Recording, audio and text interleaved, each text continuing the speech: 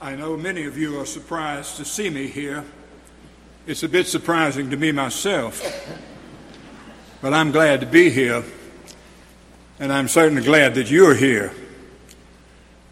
The last 2 Sundays, Easter and the combined service of confirmation, were grand and glorious.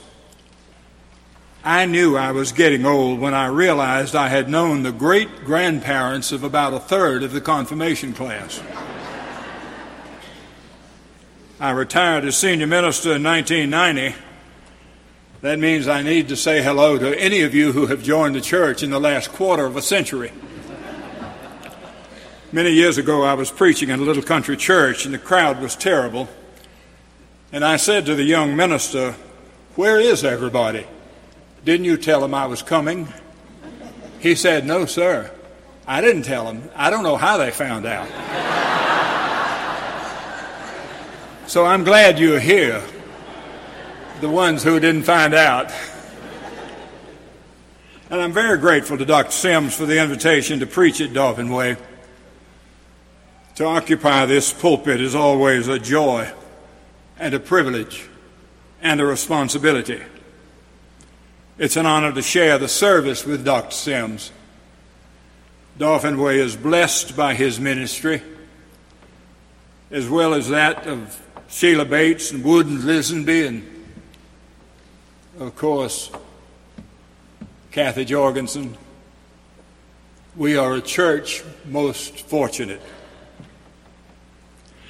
This church has been the central and critical focus of the entire second half of my life.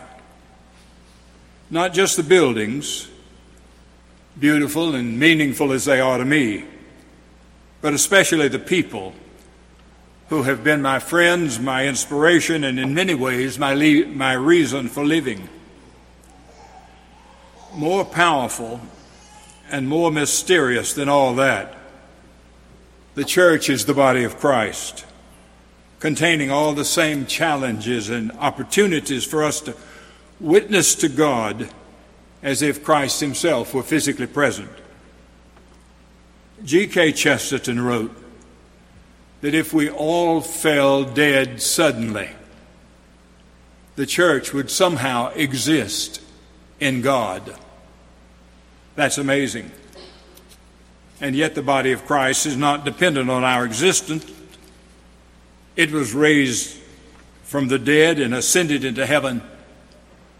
And so the church, the body of Christ, is something more powerful and more divine than we may have thought. It is unfortunate, it seems to me, that so many Christians spend 6 weeks of Lent examining the crucifixion and then only one great Sunday celebrating the resurrection. The Easter season is a period of 50 days from Easter to Pentecost Sunday. Today is the 3rd Sunday of Easter. The resurrection is over. The crowds have diminished. The excitement has abated. And while we may not still be celebrating, we should still be reflecting on what it all means. Surely we are still trying to assess any connection between the Master's victory over death and our own struggle with life. In the same regard, it's been difficult to me to understand a certain restraint in the biblical story, a certain economy of emotion. Remember the scene. The resurrection was over. It was the evening of the 3rd day. The doors were locked for fear of the Jews. And Jesus came and stood among the disciples. He said, "Peace be with you." And he showed them his hands and his side. It was unbelievable. It was astounding. I expected the disciples to be in a frenzy of delight, pure ecstasy. But to my surprise, there's some reticence in their response. The King James simply says, the disciples were glad. when they saw the Lord. What's happening here? The miracle of miracles, labeled with faint praise. Well, actually, no one could immediately assimilate such an unbelievable reality. What was happening was that the impact of this tremendous truth took some time to be realized. The friends of Jesus had suffered a severe shock over his crucifixion and his death. Human hopes were once again executed on the cross of reality. Life in this world simply made no sense. And then suddenly, in the midst of their pain and disappointment, Jesus appeared. It was almost too much. Helmut Thielicke said it was like specific sensory energy. That's the way sensory organs react to outward stimuli. For example, somebody strikes you on the head and your ears ring and you see stars. But what happened had nothing to do with church bells or heavenly bodies.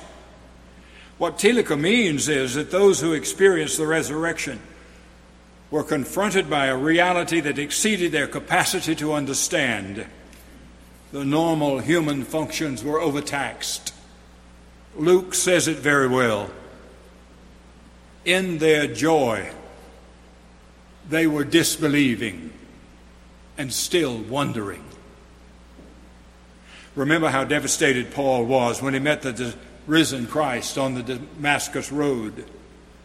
For 3 days, he was without sight and took neither food nor drink. Upon his recovery, he went to Arabia to try to assimilate what had happened. 3 years later, he went to Jerusalem to talk with James, the brother of Christ.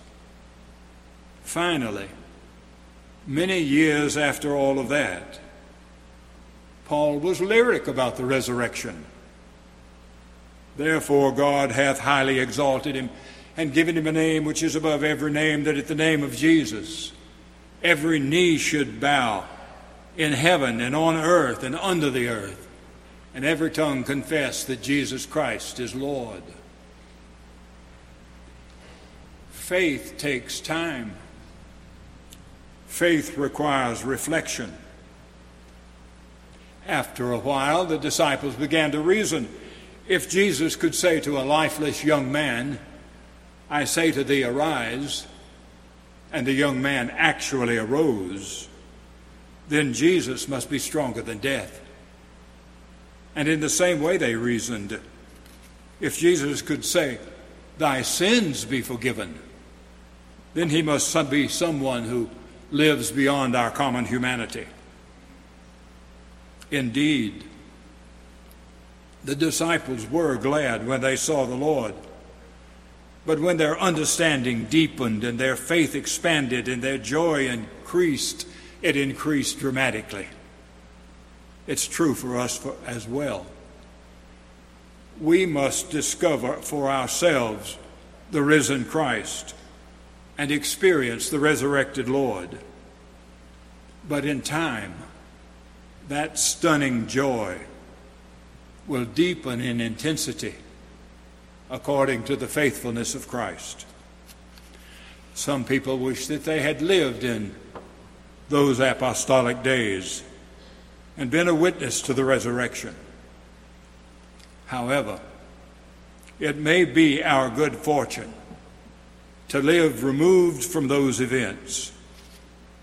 Today we have a far more comprehensive view of the meaning of the resurrection than those early disciples could possibly have obtained from that dramatic appearance of Christ. One thing that the disciples did understand, and we must understand as well, is that believing in the resurrection provides a meaning to our existence. It is so remarkable that the same God who died to forgive our sins lives to guide our lives. When the living of our days and the work of our hands are offered in gratitude to God, our joy will be great.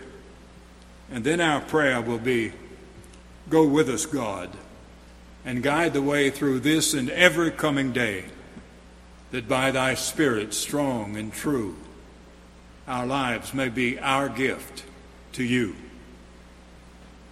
Most people are too busy making ends meet, just living from day to day, to struggle with life's meaning.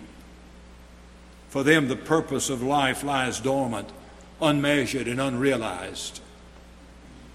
And there are some who carefully and deliberately choose their personal priorities: security, wealth, power, family prominence, truth and justice, service to others, science and learning. The tragedy is that all human life and all human achievement are terminal. Time and death eviscerate all of our accomplishments. History and literature have long echoed the cry, "Oh God, God, how weary, stale, flat, and unprofitable seem to me all the uses of this world." I believe that all good work should be honored and valued, but I have the feeling that when our efforts are unselfish, and when they are a gift to God, simply loving others because God loved us, then the purity and the essence of that work becomes something more. A house not built with hands, eternal in the heavens. I was fascinated by Yuval Harari's book, Homo Deus. He said, despite the astonishing things that human beings are capable of doing, we remain unsure of our goals and seem to be discontented as ever. We have advanced from canoes to galleys to steamships to space shuttles, but nobody seems to know where we're going. We're more powerful than ever, but have very little idea of what to do with all that power. Still worse, humans seem to be more irresponsible than ever. Self-made gods with only the laws of physics to keep us company. We are accountable to nobody, never finding satisfaction. Is there anything more dangerous than dissatisfied and irresponsible gods who do not know what they want? Life without meaning, life without God's meaning, is both dangerous and unrewarding. Hopelessness is widespread. Dissatisfaction is prevalent. Anxiety and addiction are the marks of our age. W.H. Auden wrote a book-length poem dealing with the human quest to find essence and identity, especially in a world of increasing technology. The poem was called "The Age of Anxiety." It gathered some of the worst reviews Auden ever received. They said it was his one book, his one failure. However, it won the Pulitzer Prize for Poetry, and it inspired a symphony by Leonard Bernstein and a ballet by Jerome Robbins. One of the characters in the poem, Rosetta, was disturbed by the fact that the God of Israel never wavers in his judgment. And in her anxiety, she modified one of the Hebrew poems. She said, "Though I fly through Wall Street, or Publishers Row, or pass out, or submerged in music, or marry well, marooned in riches, he'll be right there with his eye upon me. Should I hide away my secrets in consulting rooms, my fears are ever before him. He'll find all. He'll ignore nothing. Any age is an anxious age that is aware of God and unaware of God's mercy and God's love. Perhaps we should have known God's love and grace just by living in this delicate universe. Pierre de Chardin, the French priest, philosopher, paleontologist, geologist, said, by means of all created things without exception, the divine assails us, penetrates us, molds us. We imagined it as distant and inaccessible, whereas in fact we live steeped in its burning layers. Of course the divine surrounds us. But just by observing this world, we do not learn that God's nature and God's name is love. The natural world fails to reveal a personal God. It is in the life, death, and resurrection of Jesus that God is seen, vindicating the love for which Christ died, ratifying righteousness and justice against the powers of evil, announcing his determination to make Jesus Christ the Lord of all. I believe the desire for life's meaning is universal, that resurrection is essential to that search. Resurrection is the Magna Carta of the Christian faith. Jesus said, because I live, you shall live also. Augustine said, Christ became as we are, that we might become as he is. In Christ, life has meaning. In Christ, we live with sure and certain hope. We know there's goodness beyond evil and life beyond death. And in resurrection, our joy is full.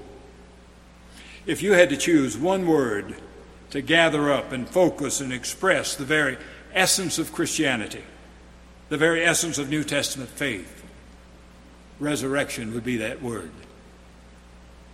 The resurrection of Christ validates our deepest yearnings.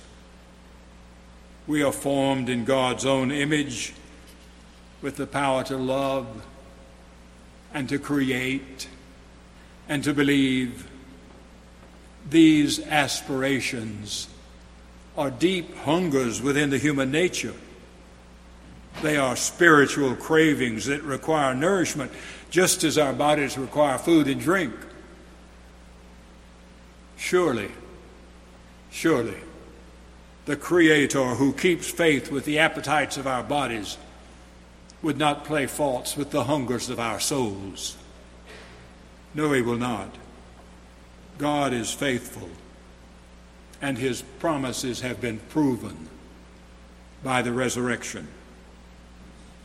So, of course, Christians rejoice. Jesus promised, I will come to you, and he came. He promised peace, and peace was given. He promised a counselor, and his followers were anointed with the Holy Spirit. He promised joy, and our joy is full. The early church quickly learned that the risen Lord provided strength for daily living. John Knox said the primitive Christian community was not a memorial society with its eyes fastened on a departed master. It was a dynamic community created around a present and a living Lord. The disciples didn't know how he came to them through locked doors and from beyond death, but there he was, alive in their own experience, just as Christ comes to us today out of eternity, out of mystery. I've always loved that closing passage in Schweitzer's quest for the historical Jesus. He comes to us as one unknown, without a name. As of old by the lakeside he came to those men who knew him not. He speaks the same word, "Follow thou me," and sets us to the tasks which he has to fulfill in our time. He commands, and those who obey him, whether they be wise or simple, he will reveal himself in the toils and conflicts and sufferings which they shall pass through in his fellowship. And as an ineffable mystery, they shall learn in their own experience who he is. We will never completely understand the resurrection. It's too marvelous, too mysterious for human clarity. But what matters is not the method of his coming, but the meaning of his resurrection. The early church required two things of the followers of Christ. One, that they believe the resurrection. And two, that they confess that Jesus Christ is Lord. It's no different today. To follow Christ is to believe that he lives in our world and to commit ourselves to his will and his way. The book of Hebrews put it clearly. Now may the God of peace, who brought up from the dead our Lord Jesus Christ, make you perfect. The risen Christ connected the lives of the disciples to life everlasting, and their joy increased. In Christ, they had entered upon a new age. Life was no longer terminal. The resurrection gave meaning and divine purpose to their lives. There's a simple story about a little boy riding a train for the first time. At one point, the train plunged into a tunnel, and suddenly everything was engulfed in darkness. And when they cleared the tunnel and daylight returned, the 5-year-old gasped with surprise, and he said, "Mama, it's tomorrow today." That's exactly what the disciples felt after the resurrection. Jesus had said the kingdom of God is at hand, and now they knew the future had arrived. Heaven and earth had come together. The new age in Christ is present, here and now. It is tomorrow, today. And there's one more thing. The abundant life in Christ is so vital and so continuous that it cannot be completed, certainly not here. Even the most saintly among us, especially the most saintly among us, will find this life unfinished. Dr. David Livingstone, the Scottish medical missionary, became a noted explorer, opening the dark continent to the world. He discovered the Zambezi River, the Victoria Falls, Lake Tanganyika.